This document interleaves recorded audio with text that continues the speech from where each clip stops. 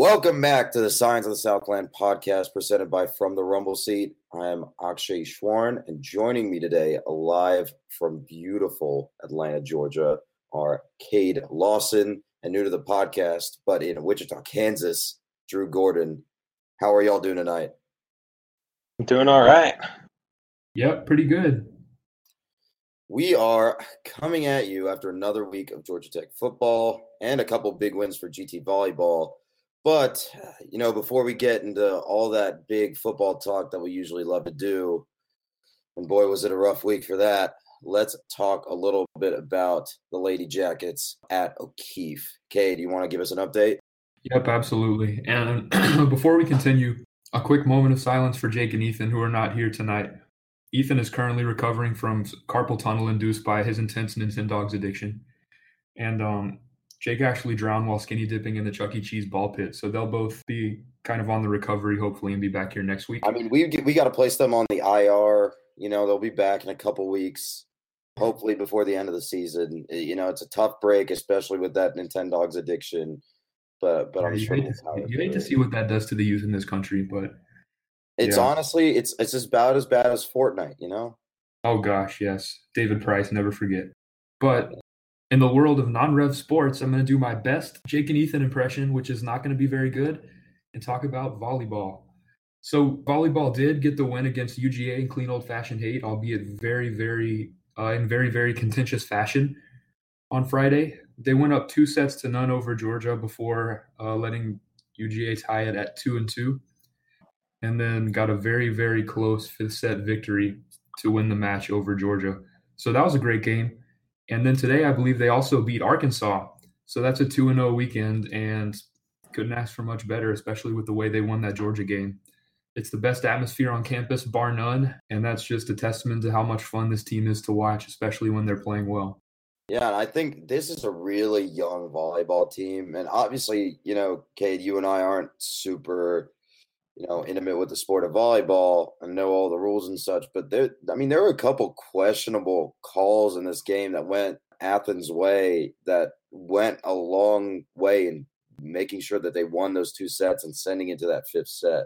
Yeah, it was questionable. I guess I guess they're line judges maybe in volleyball, but I guess they're independent. They don't seem like they're from any conference, so they had a hard time. I think it kind of went both ways, and I don't think you can really chalk up the gigantic margin that Georgia won those last 2 sets by, or those middle 2 sets by, just to them, but they definitely weren't helping.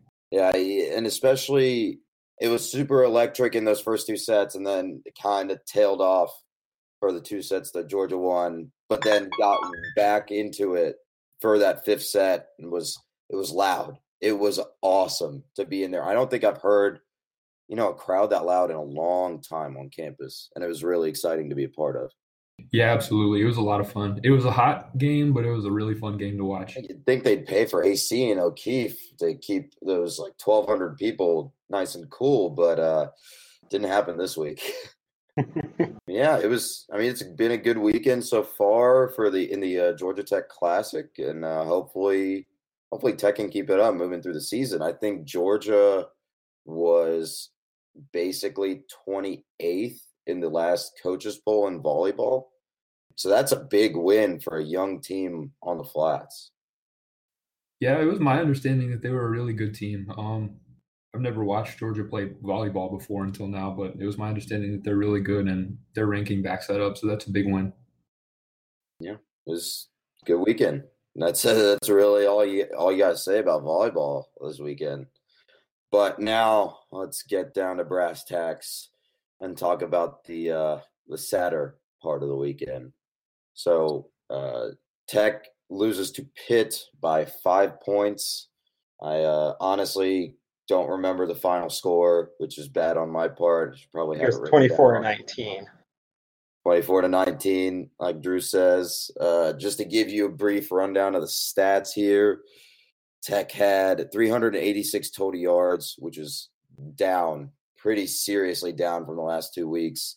Quarterback Taquan Marshall, 6 for 15 for 66 yards and an interception. As a team, Tech rushed 56 times for 320 yards. They went 4 for 13 on third downs and 1 for 3 on fourth downs, including not so great fake punt that we'll touch on in a little bit. Pitt, on the other hand, under notorious complainer of the chop block, Pat Narduzzi, 335 total yards of offense. Quarterback Kenny Pickett, 16 for 23 for almost 200 yards and a pick. Running back Ollison had 17 carries for 91 yards and 2 touchdowns. Narduzzi pulled the old rabbit out of a hat a couple times with some trick plays. I think he just hates Georgia Tech for some weird reason. I don't know what we did to him at Michigan State and earlier on his career at Pitt, but strange. And Pitt was also 5 for 12 on third down. So overall, not a good outing for the Jackets. What did y'all think? Drew, you want to go ahead and start? Yeah, I mean, based on those stats that you said, it really doesn't look atrocious. I mean, we had more total yards than them, but that does not tell the story. I think Marshall was not good throwing the ball. I mean, he's had 6 for 15 for 66 yards, and that's just not a way to win a game. I mean, he had one pass to Jalen Camp that should have been caught for 30, 40 yards. There was no one around him. There was no one near him, and he just dropped it. But even other than that, I mean, one of those fourth downs was a pretty open comeback to Jalen Camp, and he overthrew him. And Jalen Camp's like 6'3". I mean, he overthrew him quite a bit, and that was a big struggle for Tech. And I think for Taquan, when things go bad, he struggles to throw the most. But when things go bad is when we need him to throw the most. So I think that's a poor timing for that. Running the ball, I mean, yeah, okay, we did 5.7 yards per carry, but that was mostly in the second half. In the first half, we didn't get anything going. We were just stuffed every time. I mean, the halftime score is 21-zip for Pitt, and Jackets could not get anything going on the offensive side of the ball, and they just could not get a stop on the defensive side of the ball. And especially outscoring your opponents or outgaining your opponents in 2 consecutive games and losing both of them is not a good look for your team overall. I know it was a bigger margin last week against South Florida, but this week, even this small margin, given the fact that the game really felt a lot less close than it was, given that Pitt was up by 2 scores for almost all of it until that very late touchdown drive that made it 24-19. It was not a good looking game from anybody. Taquan Marshall, he didn't really complete any passes at all. He completed one, I think, up until midway through the fourth quarter or so, which was not good at all. And then he got, a few on that very last drive, the very last couple of drives maybe. And then as a team, the rushing efficiency was there. Paul Johnson said at the end of the game, he didn't seem too happy with Taquan Marshall's reads for most of the game. So you wonder what would happen if, I know Kelly Quinlan said this on Twitter, if Lucas Johnson was still healthy, who we thought would be a backup that would play a little bit more this season, but his injury really restricted the options in that department. So you saw Taquan Marshall struggle a little bit. The defense struggle a whole lot early on, and really just overall. I know we talked a little bit about how much time is left for Taquan as a starter here on the bullet points, but I think the answer to that is probably quite a bit of time, just because Paul Johnson has not shown a whole lot of confidence in Tobias Oliver to come in and make any kind of plays at all. So you'd like to see next week some improvement. Of course, the opponent next week is going to be really hard to show improvement against in Clemson. So hopefully we get to see these guys come out and play a little bit better, but this week not super great from Taquan Marshall in the offense. Yeah, it was just, the offense just didn't have that great of an outing today. I mean, it's quite a bit different from last week, where you could kind of pin the loss on, hey, we just didn't defend on 2 kickoffs, and our defense had a bit of trouble defending the central runs. Whereas this week, it was definitely a lack of offensive efficiency, lack of offensive ability that really kind of skewered Tech's impact at Heinz Field. Like you said, couldn't move the ball. The play calling was also a bit of a question mark at points. Passing on first down when you really should be. I mean, especially in a flexible offense when most of us expect a run, usually towards the outside. Pitt was getting a lot of penetration on the Tech offensive line. And, I mean, we had a couple injuries on the offensive line, too, during this game. I know Andrew Marshall had a lower leg injury. I think that was sometime during the second half. But I don't know. Specifically about the offense, what did y'all think? Yeah, I had an issue with the play calling as well, even other than the fake punt, which obviously was questionable. We were killing them, or well, not killing them, but early in the game, our only success was going outside. And instead of just running, classic rocket tosses or just our classic spread option and moving it outside, Paul Johnson was pulling, things like counters and stuff that were slow plays that were letting the inside penetration prevent us from getting outside. If he had done quicker hitting outside plays, I think that would have made a difference early in the game. Yeah, for sure. The the play calling was definitely interesting. I really wish that we would go ahead and kind of reel in the playbook a little bit, because the best we've seen the offense look all season long at any point at all, period, is when Tobias Oliver was running that really vanilla playbook and everybody on the offensive line and everybody blocking and the quarterback himself seemed really comfortable. So you mentioned, or Paul Johnson, like I said earlier, was upset with missed reads and stuff like that. There was some bad blocking on the offensive line in this game. And so I think it might help to just kind of pull back and let everybody slow down a little bit and run some of those plays, like you mentioned, Drew, the rocket toss and some of the simpler ones where you can consistently get yards historically, but that are a little bit less complicated and a little bit less of a burden on our blocking and on TaQuon Marshall as well, because that would just kind of slow things down and make it a little easier for everyone to operate. I agree. I find it a little odd that we pretty much never run the midline follow with TaQuon Marshall. I know he's a little smaller than most of our QBs, but he does fine in the middle. I mean, he gets hit all the time. But the follow was killer with Tobias Oliver, and we never run it with TaQuon Marshall. So I don't get what Paul Johnson's going for there. Maybe there's something going on where TaQuon has trouble with that, but I don't understand what he's going for there. Yeah, and I get that it would be a small sample size, since we're talking about one quarter of one game with Tobias Oliver, but I mean, the fact is that he put up 21 points in that game, or in that one quarter, compared to the 19 points that were put up in this entire game and I think 17 total points that were put in the other 3 quarters of the South Florida game.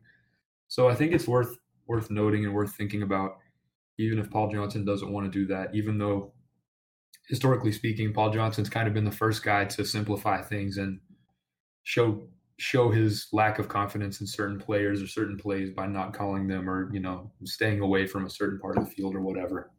Well, I think that kind of begs the question. How much time is left until Paul decides to go a different direction and switch quarterbacks? Well, I think that entirely depends on how much he trusts Tobias Oliver to do anything other than, hold it himself, keep it himself with like a midline follow or a QB keep. That can work for a game. Like if you remember the Matthew Jordan game a few years ago against Virginia Tech, he kept it basically the whole game and we won. I mean, the offense did fine, but that's only going to work for a game or two before the defense keys in. You really need to trust a QB in this system to be able to pitch it, to be able to make reads, and hopefully to be able to throw it. So I think for now, TaQuon's going to still be the guy until the season gets really out of hand. Yeah, for sure. You mentioned the season getting out of hand. I'm really nervous about, at what point we can say we're getting out of hand, because this was really the easy part of the schedule with, Alcorn, South Florida, and Pittsburgh, and you're coming out of it 1-2. So I really hope they can turn things around. I really hope that TaQuon Marshall is the guy that can turn things around. But based on the sample size we've seen so far, which is a full season plus the first 3 games of this season, it does seem like he's struggling in his role a little bit. But it really just depends on what Paul Johnson thinks about Tobias Oliver behind him. I keep going back and thinking about Lucas Johnson and the fact that it seemed that Paul Johnson had far more confidence in him than he does in Tobias Oliver, just based on where those two are situated at the depth chart. So losing him really hurt any hopes of kind of breaking in a quarterback of the future who's going to play a few more years down the line as well. But I mean, I personally would really like to see Tobias Oliver play a little bit just so that we can see what we have. It may very well end up that Taquan Marshall is still the best option, but I mean, when you're watching the offense struggle a whole lot and put up 19 on a defense that you really have really laid it on in the past and probably should have done again this year, given the type of games they've had against Penn State and other teams like that, I think it would be worth taking a look at what you have behind him. Yeah, I'm with you. I think it's something to consider, and I'd like to see Tobias Oliver get more snaps, but I'm not sure Paul Johnson or I am willing to throw in the towel on this year yet. And I think that's what going to Oliver this early in the year would do. I agree. I think the Lucas Johnson injury hurt a lot. I really liked Lucas Johnson. I think, his throwing is definitely seems superior to Taquan Marshall's. And so I think him getting in the game would have been great. But, with him out, I think it's a lot harder to say that Taquan's not the guy. I think, you still want other players on the offense to develop. And doing that requires having a decent quarterback. And if Paul Johnson doesn't think that Tobias Oliver is there yet, then he has more insight than I do, I guess. Yeah, definitely. The only, I guess, nit I would pick with that is that I would question whether or not it would be really throwing in the towel to play him some more this year, just because, I mean, it would be one thing, in my opinion, if Taquan Marshall was winning close games or, having the offense run competitively, and then we were still talking about playing Tobias Oliver. But if it really doesn't seem like anything is going to get a whole lot better for the offense. So I think maybe even if it's just for a few drives per game, I think seeing Tobias Oliver would be less throwing in the towel and more trying to figure out a more creative approach to winning, like he tried to do during the South Florida game, even though he came in due to injury. And that's actually another interesting thing is that Taquan Marshall's been hurt a couple of times. He got hurt a little bit in this game, and he just kept playing through it. And the fact that Paul Johnson was willing to run a semi-injured Taquan Marshall out on the field over healthy Tobias Oliver is not a huge vote of confidence in him. But I just really find myself wondering what he could provide for the team given the opportunity. I agree with you. I'm also kind of concerned that Paul trotted out a injured Taquan Marshall a couple times in this game. Like, that's not good. That's something we saw. Obviously, it was a different situation in Michigan when Brady Hoke sent back in a super concussed quarterback to play in on consecutive plays. But this, I mean, you still don't want to send an injured player back onto the field, right?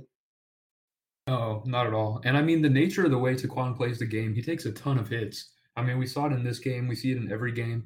He likes to keep the ball himself as opposed to pitch it, which is, I mean, less a criticism of him and more just a statement to the way he likes to play.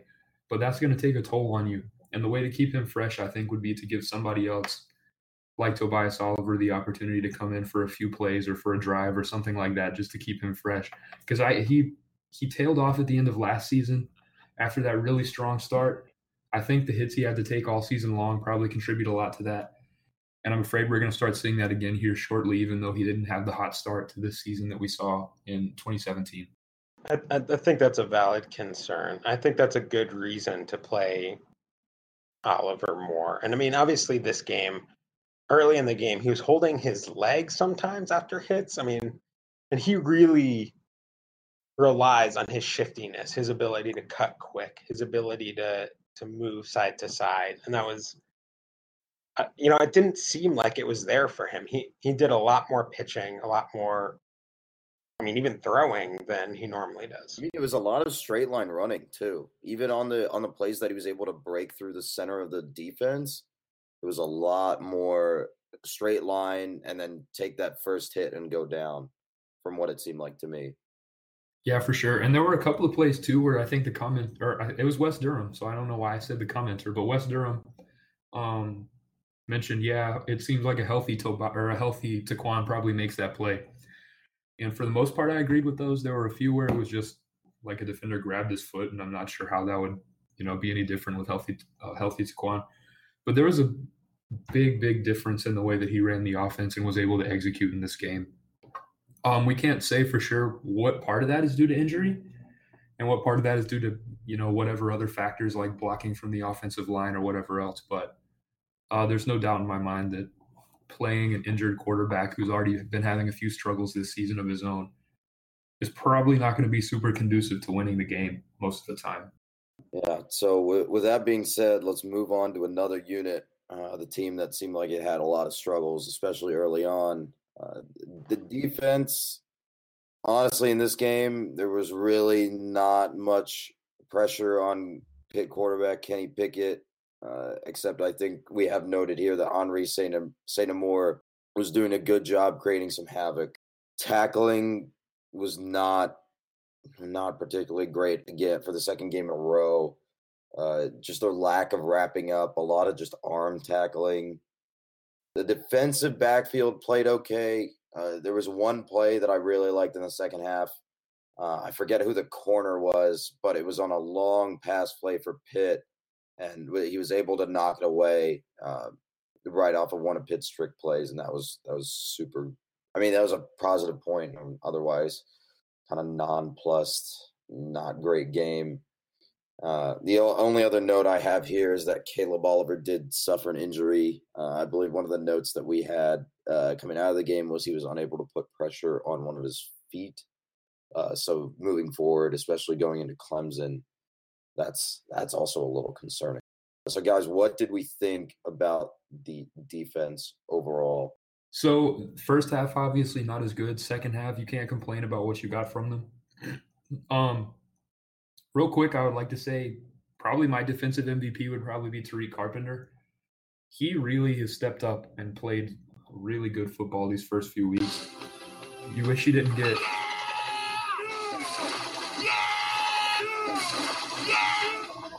We had hotel names, so you can find 4-star hotel. Okay, I have no idea. Like a pretty ringy endorsement for Tariq Carpenter there. I have no idea what that was. That was from the ESPN Stats website. So that's a new adventure. So I'll go ahead. Tariq Carpenter. Yeah, so Tariq Carpenter, I think I would give Tariq Carpenter my MVP. He's played incredibly well this whole entire season. He came out in this game, finished with tied for a team leading 5 tackles. He really laid some big hits on a few guys, one of which I think was caused a guy to be short and force, I think, a third or a fourth down, probably a third down. And then he had that really nice pass defense late in the game where he was able to get a hand on the ball without interfering with the wide receiver at all. And he also had one of Georgia Tech's just 3 tackles for a loss in the game. So really good play from him. But going back to that 3 tackles for a loss I just mentioned, that's not at all what you want to see from a team, especially one that's playing against one of the slower offenses we've seen this entire season, one of the more pro style and less, hurry up spread offenses like we saw with South Florida. But not a single sack, only 3 tackles for a loss in the whole game. One of the big things we talked about when Nate Woody got here was trying to fix that havoc rate that we did not see at all last season with Ted Roof. But this game, it was not there at all. Just 3 tackles for a loss, and it was not a good day overall for the defensive line and the linebackers on this team. I agree with you, Kate. I think a lot of the problems this defense has is that the front 7 is not, this Nate Woody's defense needs the front 7 to make plays. Okay, you're going to give up big plays. That's going to happen. That's fine because your front 7 is also making plays. They're making sacks. They're making tackles for loss. They're causing fumbles. They're causing bad throws by the quarterback. And none of that happened this game. the defensive line outside of Henri St. Amour did absolutely nothing. The linebackers, there's a play or two where they made a nice play, but otherwise they weren't there. They were getting pushed back. They were making tackles, 6-7 yards behind the line of scrimmage, like they would be in a Ted Roof defense. I mean, the front seven wasn't there. I think our defensive backfield held their own. They weren't the best. They missed some tackles on runs, but they did an okay job. You mentioned Tariq Carpenter. He had a good pass defense, and then other than that, though, they're just Pitt wasn't throwing downfield much outside of trick plays. They were just taking the short passes because we could not get there in time. We could not get to the quarterback. The short passes weren't even that short. You're talking about comeback routes that are ending at 10 yards, 15 yards. They were just hammering that medium range passing game the entire day. Yeah, I mean, it felt like shorter than it was because we could not get there quick enough. We could not get there. You should be able to put pressure on a QB before a 12-yard comeback, and we did not. And I mean, I think you said that Pickett had 16 completions for like 190 yards. So I mean, it wasn't like he was gashing us deep. They were just getting short and medium yard passes, and that was where the issue was coming. It hasn't had a really good quarterback since they had Tom Savage years and years ago. They've had this real revolving door of guys just coming in and out over and over. It seems like you see a different starter every year, and it's always the same skill set where they're just going to try to scheme some guys open and get those really short to medium passes. I think it was last year when they really just tight ended us to death is the only way I can describe it, and we didn't adjust. And then this year it felt like a lot of the same thing, although maybe more so with their wide receivers this time. Y'all mentioned Henri St. Amour. I think he had the only 2 quarterback hurries on the team in this game, which is just not good. I mean, in any way, you've got to have more than that if you want to win or want to have a good defensive performance against an ACC opponent. They gave Pickett all day to throw, even though he didn't take all day because he was getting the ball out really fast, which is part of the reason why it was harder to get pressure. But there's not really a great excuse for it being as bad as it was from a pass rushing and disruption perspective. I don't know if I can even name another defensive lineman that we had out there other than Henri St. Amour. I mean, nobody else was out there making plays. Nobody else was out there making tackles. It was not a good day for the defensive line at all. Yep, not at all. I mean, truly the only other one that I noticed playing was Brandon Adams a couple of times. And outside of those 2 guys, I mean, you're not exaggerating, Drew. Like, exactly zero idea what the rest of the line was doing for the entire game.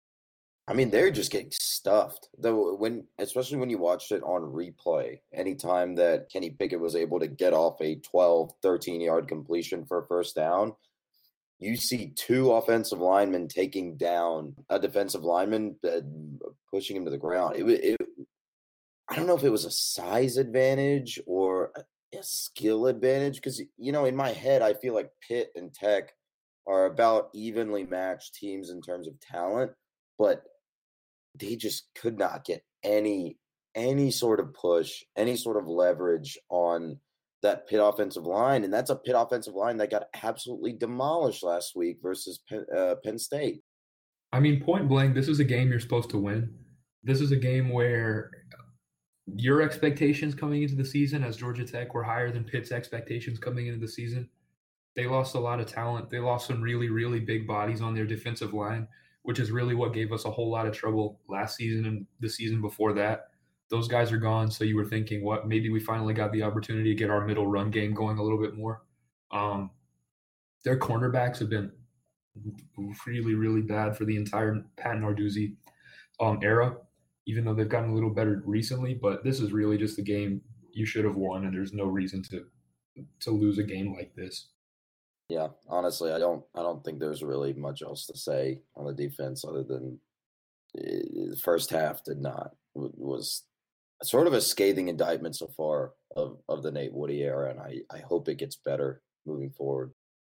All right. With that being said, let's move on to special teams. It was a big difference from last week. I feel like Special teams were okay. They're probably honestly, I don't think it's a stretch to say they were the best unit on the field this week.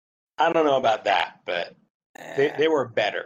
But just because they were better. I mean, you give up 2 kick return touchdowns.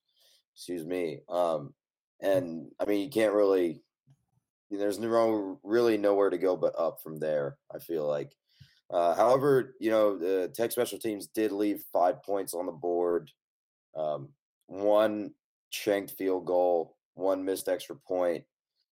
And then I guess this isn't really on them, but there was another extra point that would have maybe been converted if we didn't go for 2 after scoring our second touchdown.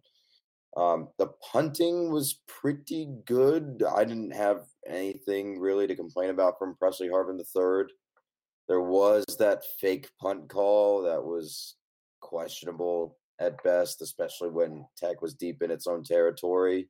But the best news of the day, and honestly, I'm very happy about this, Sean Davis is putting the ball in the back of the end zone on kickoffs, and I am so happy. Oh my God, I am so happy. Yes, that's a huge improvement there. But I mean, I still had some issues with other part of the special teams. Obviously, there was that fake punt that did not work. I was not so mad with the call. I actually think Owens had a chance at the first down. He just cut the wrong way, I think. But there was also, and I can't blame them for missing a 52-yard field goal before half. That's tough for even an NFL kicker. But, we did go for a 4th down at the 25-yard line because we didn't trust our kickers to hit a 42-yard field goal. Our punt team was good. I loved the kickoffs. Absolutely. Get them in the end zone, please. Punt and returning, though, I don't know why we still have Brad Stewart back there. He catches the ball, which is good, but he's not a very good returner. I mean, he doesn't. He doesn't have any. He just doesn't return the ball. That's the thing. Yeah, he has no elusiveness on the return. That's when you have on a punt return is when you have the best chance to make guys miss. They're coming at you at full speed. You can sidestep them. You got chance to make a miss, and Brad Stewart just does not do that. He's smart about calling fair catches and actually catching the ball, but I think it's a little bit of an indictment that we don't have anyone else who can do that and also make guys miss. Yep. Paul Johnson, I think, is just going safe across the board this season, and we've seen it a little bit at quarterback with his reluctance to make changes there. We've seen it at punt returner with his reluctance to make changes there. He knows the guys who he thinks have the lowest risk associated with them, and those are the guys that he's most comfortable putting back. So I think that's probably the main reason why we see Brad Stewart back there. Punting, I think, was good. We said that. Presley Harvin's always going to be a good punter for us. And then the only other thing I'll talk about is place kicking. So the missed extra point, not great. There's a situation where we went for it on a 4th down that I normally don't think we would go for it on, way deep in their territory, and I don't think we converted, which otherwise would have been a field goal. Yes. Field goal. So these are all things that are really starting to give issues to the rest of the team's scoring output. They're causing issues for the offense, causing point totals to reflect poorly on them as well. There's a case you can make that if we had a more reliable kicker, we would probably have been in a tie game late in that one. But it's really going to be difficult to win games when you can't trust your place kicking from really any distance at all. And we were spoiled by Harrison Butker for years and years. 99% of college football teams don't have Harrison Butker, but there's got to be some improvement shown from that unit at some point, because the extra points especially is just not something you can do as a college kicker or as a college team. Especially because we don't have the NFL weird extra point BS where it's a 30-yard field goal. Those are gimmies. You got to get those. There's a ton of space between where Harrison Butker was and where we are now kicking. And it's massive. We need to get better at kicking, or I mean, any game that should be close, we're going to lose. For sure. And I mean, you'll never hear me arguing against teams going for it on fourth down more. I think there's a case to be made for coaches across the board to go for it on fourth down more often than not, which Paul Johnson's done for a long time. But there are situations where it just makes more sense from a point perspective and just a mathematical perspective to kick a field goal. And the fact that you can't do that from basically any point on the field, like at anywhere, period, with confidence, is going to be a huge, huge issue. And there was one situation where I feel like you're referring to it directly. It was the fourth down call in the red zone. I want to say it was at like the pit 15 or 10, where Paul just was like, "Yeah, we're going for it. It's fourth. It's like 4th and 1 or 4th and goal, and we're just gonna go for it. I don't want to trot out our kicker." And that's, you got to take the points. And if you can't take the points, then well, yeah, of course you're gonna lose the game. I mean, special teams is one of those things where it can't win you a game, but it can sure lose you a game. And now with 2 games in a row where, I don't think we necessarily lost because of special teams, but it's been a big factor in us not winning. I mean, it makes the whole difference a lot of the time. We suffered through years and years of the whole Beamer Ball experience at Virginia Tech, where everything he preached was doing the extremely small fundamental things like special teams and the really, really niche things like returning, interceptions for touchdowns, where Virginia Tech did those things incredibly well, better than any team in the country, and did well consistently. And you saw the success they had with that. But it seems like the approach that Paul Johnson's had at Tech is to almost marginalize and ignore those same factors that make really successful teams successful. Because especially when you consider the approach he's used for delegating these tasks, giving them as just additional like throwaway jobs to various assistants to handle. I mean, it doesn't work at all. And we know clearly he doesn't think it works to have a regular special teams coordinator, because we tried that for a while too.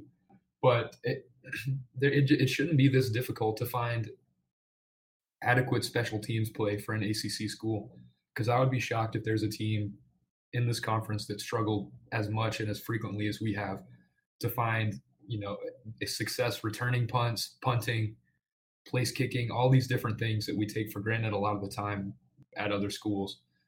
Has just been such a struggle because of the way I think it's been approached by coaching staff. I think it's a huge indictment on Paul Johnson that after last year and the struggles that we had on special teams all year, even our punt unit struggled. And then this year we come back with no changes on special teams, no special team coordinator. I think that's a massive indictment on him and his ability to make changes when we have trouble. I think sometimes he sees things in his way, and if things don't go the way he expects them to, he can't adapt to that. And I think I'd say it's like Saban, right? Saban is like, if we have to trot out our field goal kicker, words are hard today. Then we've already lost the game. That's why Saban basically doesn't recruit kickers, and that's why Bama has been historically not so great under Saban at kicking. Well, they did that until they lost the national championship because they missed some kicks. And then he goes and recruits the number 1 kicker in the country, and he stole him from Georgia Tech. And it just happened that guy. Yeah, I was about to bring that one up. Joseph Bolivis, or I'm blanking on his name, but it turns out that he wasn't that good. So they're still struggling. But I think Nick Saban there learned his lesson. He says, obviously the special teams is the least important of them, but there will be a time where you will need to kick a field goal to win a game, and you should have a guy who can do that. Yeah, and I mean, Bolivis may not be what we thought he was coming out of college, but looking at what he's doing right now against Ole Miss, he's 7 of 7 on PATs, which would be really nice to have right now. So I wish we had been able to hold on to him. Speaking of that game, and mind you, we're recording this as other games are going on Saturday night. Is that a 49-7 at halftime? Yes, sir. Hotty toddy. It was 7-7 with 13:39 left in the first quarter, and now at halftime it is 49-7. Oh my God! I'm not surprised. Ole Miss gave up 41 points to an FCS school. I mean, that their defense is nothing. Oh my God, Bama's going to put up 100. I'm seriously concerned for our 222-0 record right now. That's bad. That is just bad. Ole Miss does not have a defense.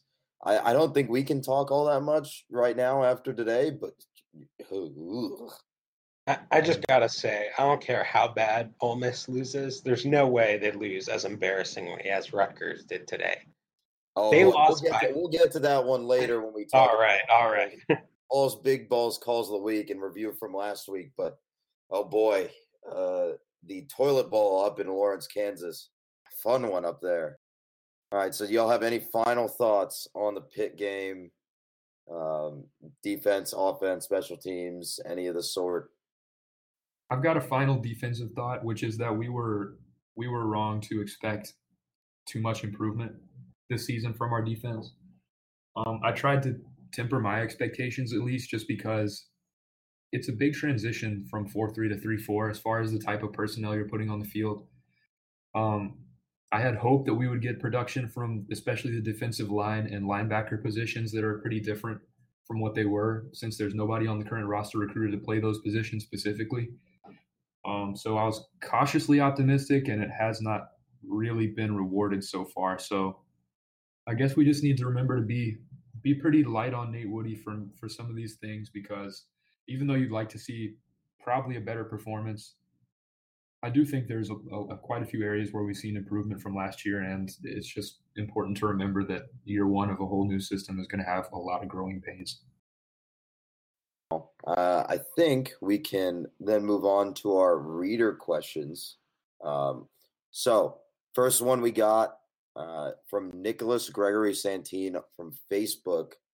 I think this one is just going to be a one-word answer for everyone. What was the biggest issue with the offense this week? Cade, what you got? Oh, that's harder than it should be. It is. I 100% agree. That's a hard question, but I feel like for me it's a one word. My deal is, so in the loss to USF, we could really clearly sit here on Saturday night and pinpoint exactly what was wrong. You know, it was the touchdowns or the kickoff returns for touchdowns. It was really easy things to point out. But this felt like a lot more failure across the board. It would be way, way unfair to place everything on Taquan Marshall, like beyond unfair and unreasonable. The offensive line was not great. His passing was not great, partially as a result of the offensive line.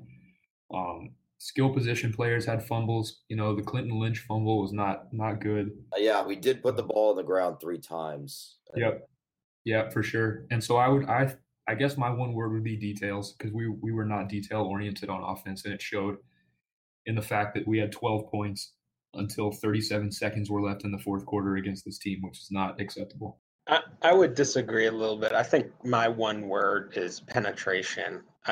We struggled to go inside all game because they were getting into the backfield before Taquan could make his first read. And then even if, he made the read, kept the ball, there were times where if he could have made the pitch outside, we would have been great. We would have had a good gain. But their defensive end was straight in between him and our A-back, and there was no way that he could make a good pitch. There were a ton of times where they just blew up the play before it started. And, our passing was obviously an issue. We had other issues putting the ball on the ground. But I think that was the one that prevented us from getting a rhythm going and really prevented us from moving the ball.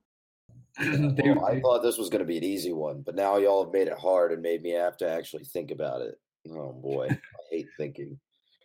I'm gonna have to say I agree on details. I agree on penetration. I'm gonna have to say passing. I know it's hard to put the entire game on Taquan Marshall's shoulders, but I don't know. I just 6 for 15 on passing when this is something that we looked at as an area of improvement for him over the offseason, and something that Tech said, okay, we're working on that in practice. We're looking to improve. I know Tech doesn't have exactly a sterling history of passing the ball under Paul Johnson. I think one of our fellow staff writers put together a list of Tech quarterbacks and their stats that did not really reflect poorly. But especially with that Jalen Camp just overthrow in the first half that would have set Tech up on, I think, the Pitt 30 and, on one of Paul Johnson's patented death marches. Passing game was just not there. And it was the same thing last week, except we got a couple big breaks, but this week especially, it was just not there. And I really want to see that improve over the course of the season. I really hope it does. Yep. And one part of the passing game that I think we haven't given enough of maybe the blame to would be our wide receivers. They had some bad drops, most notably Jalen Camp's drop. I think there were a couple that Brad Stewart struggled to pull into, but really the production we've gotten from our wide receivers during the Taquan Marshall era has really skewed kind of, I think, everyone's perception because they have not been nearly as strong as they were previously with guys like Darren Waller and DeAndre Smelter and Stephen Hill and others like that. It's not to say that, either party is fully to blame, but in conjunction, the struggles of both of them have made it really hard to move the ball, especially in long yardage situations. Oh, yeah. Yeah, no, I totally agree on that. I just think passing game in general, we're limiting it to one word or one concept. Passing game definitely moving forward was the big issue this week. All right, so next question I got on the docket here. Let's see. From Sarah Johnson Ruggles on Facebook. What was the difference in the last scoring drive versus the previous attempts to move the ball? It's a really good question. I really like this question. I mean, I think part of it was that Pitt was hanging back a little. They were sort of looking for us to really push it. So they were letting us take those 10, 12-yard plays that, took up a bunch of time. I think that was a big difference. And I think by the end of the game, our offense had sort of figured it out. We had been moving the ball a lot better in the second half. A lot more outside runs in the second half, as compared to the first half. Especially in that fourth quarter, we're definitely running the ball, running and pitching towards the outside a lot more.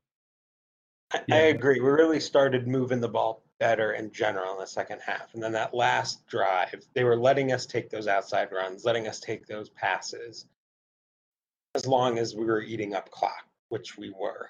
I mean, we started the drive with like 5 minutes left or something and ended it with 40 seconds. I mean, there was not enough urgency there. And I think Pitt was fine with that. They were fine to let us do that. And there's just no tempo. Like, it's hard for this offense to go tempo, I think. And even though we were running no huddle on that last drive, it was still slow. Like, it seemed like I don't want to say it seemed like an unfamiliar concept, but we're not going as fast as you really expect your usual spread option or option team to go in those sorts of situations. No, there was no urgency at all. It was really kind of frustrating to watch because it seemed really they had time to make that comeback if they really wanted to. They had time to get down the field. They had time to score twice if they got the ball back. But they made it a lot harder on themselves because, especially on the one that stuck out to me the most was the one right before the touchdown with 30-something seconds left. They got up to set up first and goal, and then everybody was just kind of, walking around, kind of jogging back to the line.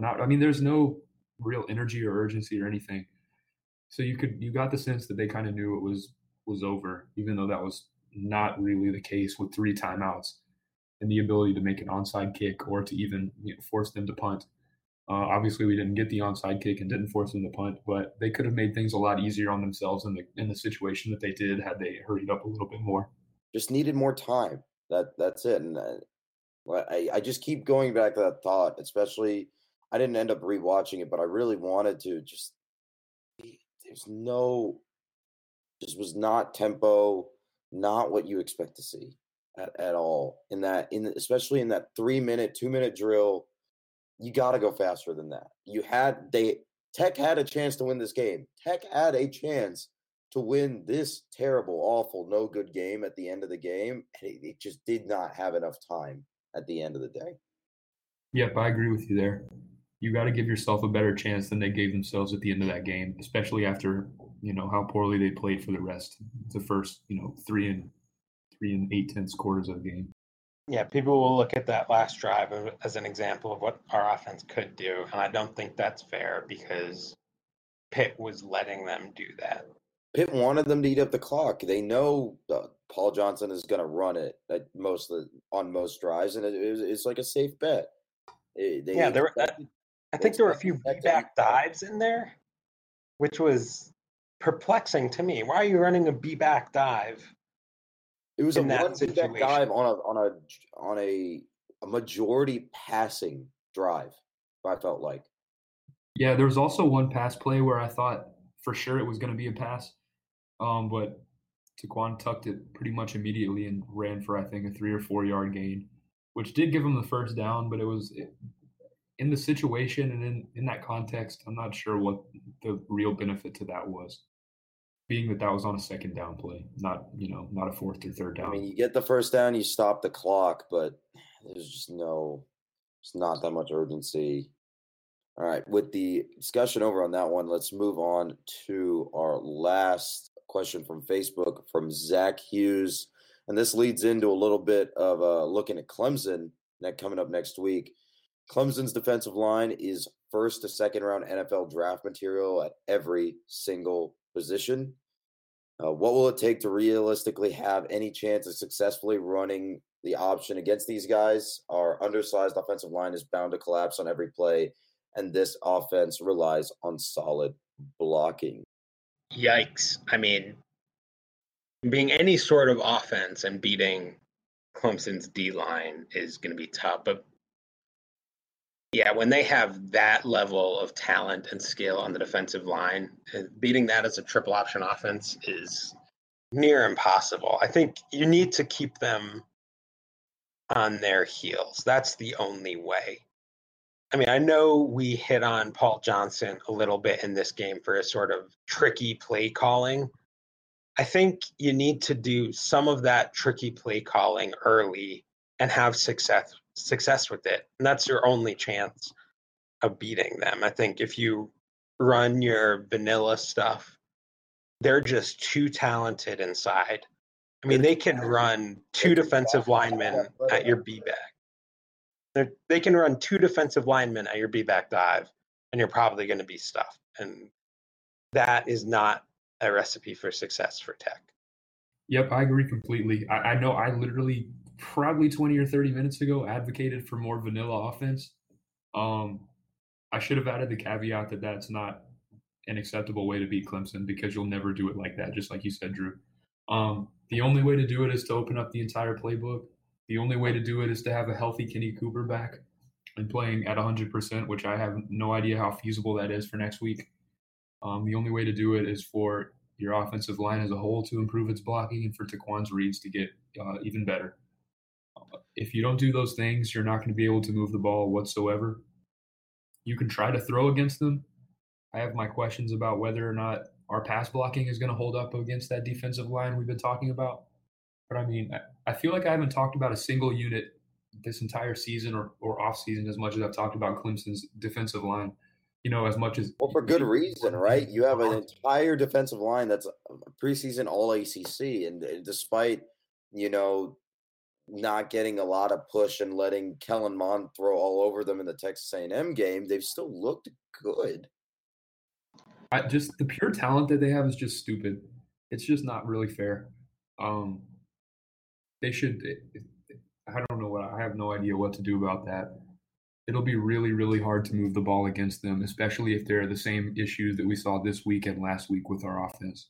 I mean, I know you doubted passing against them, Cade, but I think that's what you got to do. But you got to do some of the quick passing that we saw in the second half against Alcorn State and some of the quick passing that we saw in this last drive against Pitt. I mean, I know that's not Taquan's strength, obviously, but I mean, that's going to be the only way you can neutralize that defensive line, get the ball to your playmakers like Clinton Lynch and Quay Searcy against their secondary, which is a relative weakness for their defense. I mean, you got to be able to do that. If you can't do that, then I mean, we're probably not going to win the game anyway, but that's your chance at winning it. Yeah, for sure. And their their offense is also really talented. It's just not anywhere near as talented as that defensive line and that defense as a whole. I'm guessing we'll probably see some Kelly Bryant. I'm not sure who played for Clemson the most today, if it was Trevor Lawrence or Kelly Bryant. But as far as quarterbacks we've seen at Clemson in the past few years, the options they have right now are not Deshaun Watson. It's unfair. It's still unfair how much talent they have at the quarterback position, I'd say. I believe it was Trevor Lawrence almost exclusively today. So I think that's probably who we'll see the most of. And, I mean, I guess you can hope that he has a Cole Stout-esque game and throws a couple pick sixes. But you hope our defense can hold him under 4 touchdowns. And then that's about as much as you can hope out of our defense right now, I think. Yep, definitely. And in my opinion, Kelly Bryant is more of their reliable, high floor, low ceiling guy, whereas Trevor Lawrence is definitely the maybe streakier, hot and cold, hit or miss, incredibly talented guy. So if we've got a shot at anybody, I guess Trevor Lawrence might be the one that we have a better shot at, just because we saw what Kelly Bryant did to us last season. So hopefully they can put something together against him. Yeah, I have a tough time seeing the spread for that game under 3 or 4 scores, honestly, because Clemson on the offensive side of the ball, and y'all have touched on it. It's a lot of talent. It's a well-oiled machine from Dabo Swinney. On defense, Brent Venables still has refused to take a head coaching job and is the undying bane of our existence. It's unfair, and especially reeling from 2 heartbreaking pretty much describes it. 2 heartbreaking losses for Tech. This is a tough one even at home for Tech to play in. Yeah, for sure. It's not going to be an easy game. I guess if there's a team that we've historically upset under Paul Johnson, it's probably Clemson after 2011 and 2014 and a couple other instances. But yeah, this is not the way Georgia Tech has played this year. I don't think is the same as the way we've seen in previous years when we've beaten Clemson. So it's going to be a tough test for sure. But I do gotta agree, if it's Trevor Lawrence pulling the strings for Clemson, if Clemson wants to play a little look ahead to the next team on their schedule, I have no idea who that is. But if they overlook this game and start Trevor Lawrence and he makes mental mistakes at Bobby Dodd, then this could be. I mean, I hope he does. That means it's a game and we're still in it. Yeah, that's just going to be tough all around. I don't know how we could possibly win that game. But BYU just beat Wisconsin today, so who knows? Things happen. And that was like a 20 I want to say there was a 20-point spread or something like that. So, as Kevin Garnett says, anything is possible. Let's move on to our fun sports betting part of the podcast, Paul's Big Balls Calls of the Week. All right, so let's recap last week a little bit. Ethan picked UCF by 14.5 over UNC, but that game got canceled due to Hurricane Florence. So, womp womp. Cade, I believe you have some exciting news about your whiteout bowl. Oh boy, the light of my week is the fact that I picked BYU over Wisconsin in my whiteout game. I think I set the line, my fake line that I made up at 20.5. And I think the official line that I'm seeing right now is 23.5, but close. Yeah, I'm pretty close. And I picked BYU, and they not only was it a close game, but they won the game over number 6 Wisconsin. So go BYU, go 26-year-old players, the whole thing. I wish we could have beaten them a few times a few years ago. Those were some painful games, but at least now they're inflicting the pain on other people. So that's always a good sign. Right. So Jake took Illinois by 11.5 versus South Florida. And it looks like that game went final a couple minutes ago, but Illinois has unfortunately fallen to South Florida 25-19. Ouch.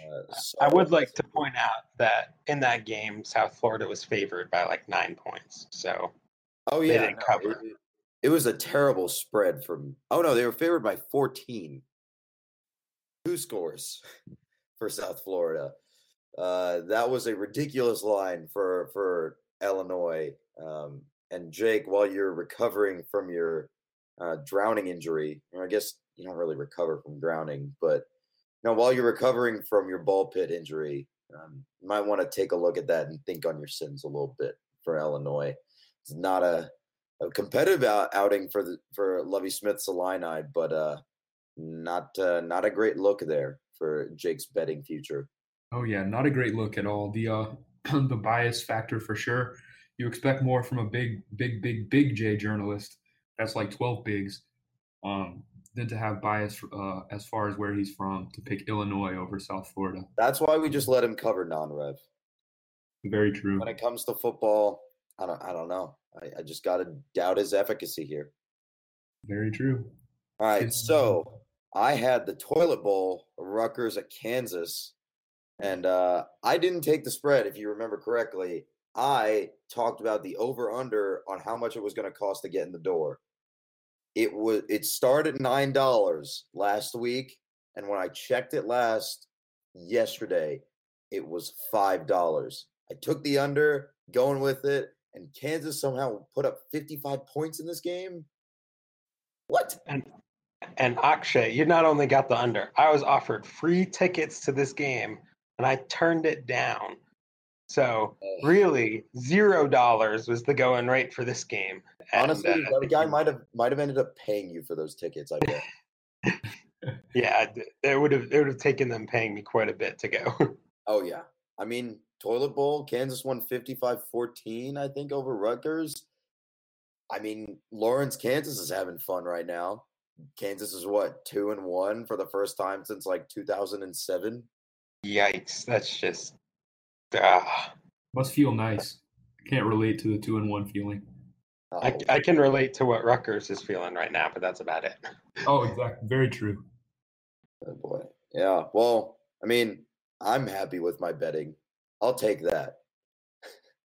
I don't know how Kansas won that game. I don't know how that game was even played without an act of God stopping it, because those two teams are just, oh my God, they're horrible. But it happened. Kansas won, and we're going to move on with our lives somehow. So, what do we got this week for Paul's Big Balls Calls of the Week? Cade, hit me. All right, so powerhouse matchup of the week, the two most evenly matched teams in the entire country. Northern Illinois at Florida State. Willie Taggart, not very good. Wasn't very good at Oregon. Was really good at South Florida, but that was a long time ago. So now everybody in Tallahassee is real mad at him. So you've got Northern Illinois and Florida State. I'm doing Jake a solid by picking an Illinois team. I'm going to set my line at I said at Florida State by 14.5, but I think I'm going to bump it down to Florida State by like 11.5. And then I'm going to take Northern Illinois on that. So hopefully it's an upset, because that would be really funny. And I'm also going to do a secondary line, which is over or under 300 tweets about Willie Taggart. No, actually, FSU Twitter, my dude.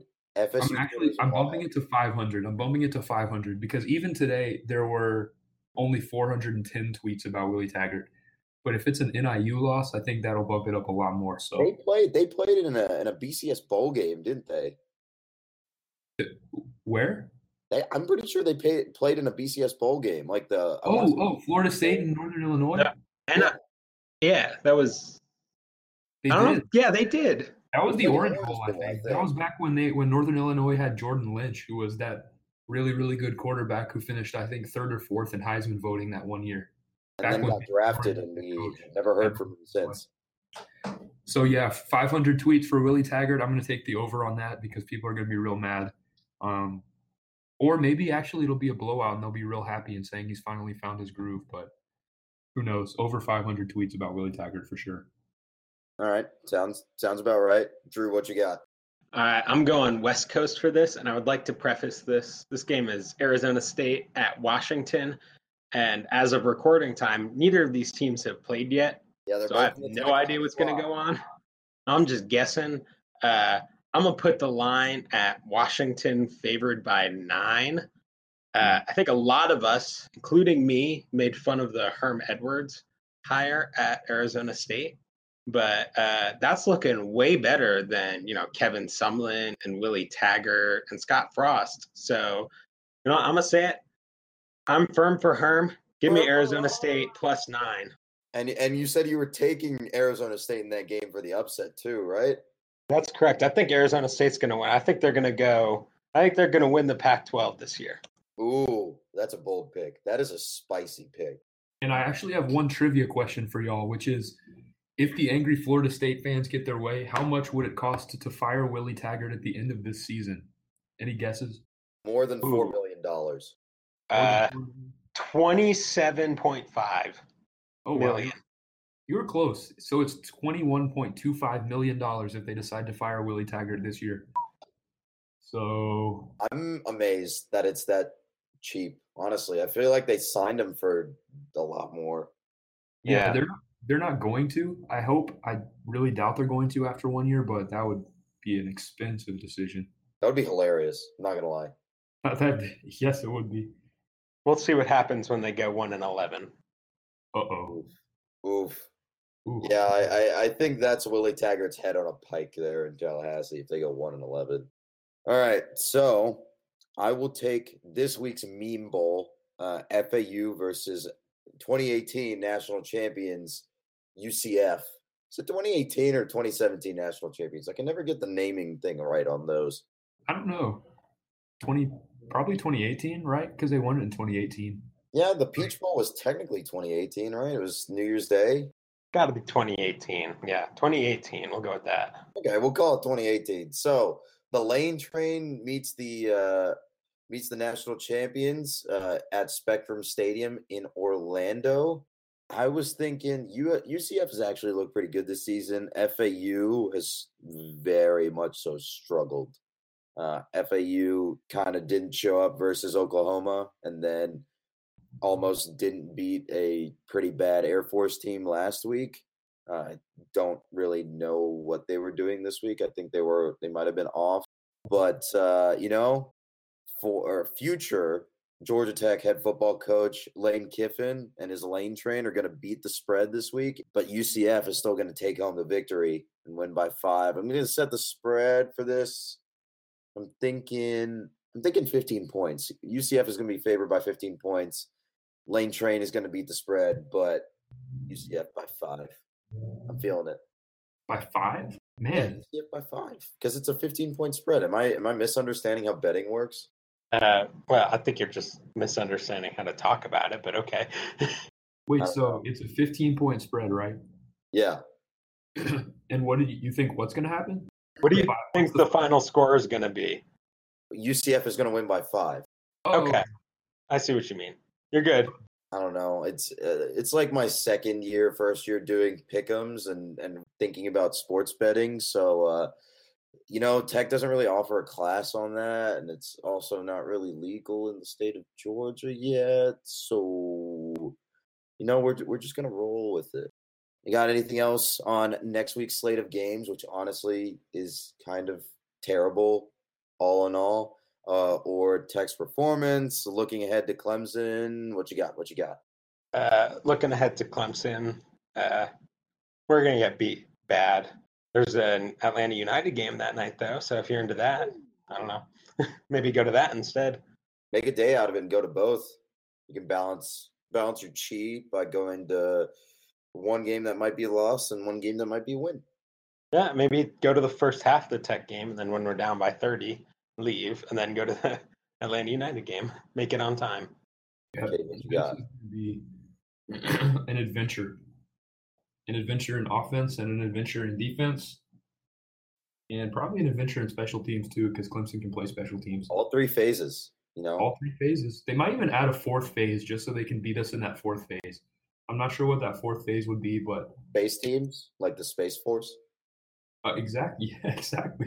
The 4th branch of college football, the space teams, which is... I honestly don't know what that would be. They're going to send... I'm telling you, they're going to send Kelly Bryant into orbit to throw passes to Earth. That's space teams right there. That would legitimately not be the most surprising thing I've seen. I mean, I think the most surprising thing I've seen today is FSU getting canned by Syracuse by 30, but that's just me.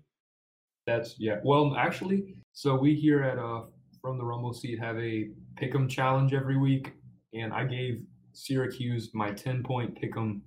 Oh, boo. Ah, Boo. What? yeah, I know. I have faith in what's that guy's name? Dino Is it still Babers. Eric Dungy. Eric Dungy. It is Eric Dungy. Okay. Grungy Eric Dungy, as the guys from the Solid Verbal like to call him. Yep. So Eric Dungy, he's my guy. Florida State sucks, so I picked Syracuse for 10 points. How did I you actually not had no idea I did that till this morning when I checked, and I was like, oh, I guess I got lucky. I'm just amazed you didn't take Tennessee by like 25. I did, but that was only over UTEP, and Tennessee still didn't cover. Oh no, I actually took UTEP. Oh, boo. Yep. I should have given more points to UTEP, my guys, the Miners, but you know how it goes sometimes. It'd be like that sometimes. I did lose on Georgia Tech, of course, because that was a tragedy. No, I picked Pitt. I was ready. Also, if you bet your life savings on Tech, like our friend Stephen Murphy said you should, we're sorry. Yikes! Yeah, my savings are minimal because I'm broke, so wouldn't be too much of a loss for me. But yeah, still not what I want to do. Yeah. Hopefully none of you bet your mortgage on that one because that would be bad. As you know, sports betting is also illegal in the state of Georgia, so stay legal. Don't do sports betting, kids. It's a gateway drug to actual drugs. What sports betting? We were not sports betting. We were just making up numbers and emailing them to each other for fun. There was no sports involved here whatsoever. What are sports? Let's go to Georgia Tech. We don't know what sports are. Whatever the Georgia equivalent of the NSA is that's monitoring this live podcast recording right now, we did not bet on any sports. We were just playing around. I did not have betting relations with that sport, American football. Exactly. So prove it. Hack my email. You'll find nothing. Kate, I feel like I could guess your email password pretty easily. Why me in particular? I don't know. I think it's the econ major in you. I feel like your email isn't that secure. All right, also, please take that as initiative to hack Kate's email and then tell me the password. Guess my email account password right now on this live podcast. I'm not doing that. Do it. Come on. You won't. You won't do it. Bet you won't. Hell yeah, I can do. Come on. Let's see. Tobias Oliver 08. Thanks. There goes my info. You think he's changed it from his Lucas Johnson password already? It was probably the 90-day renewal period for your password for Georgia Tech, and it just came up, and Kate just had to think of something on the spot. Yeah, I actually have a funny story about how I decide passwords, but I feel like oversharing about the way I create my passwords is not what I want to put on the internet, so...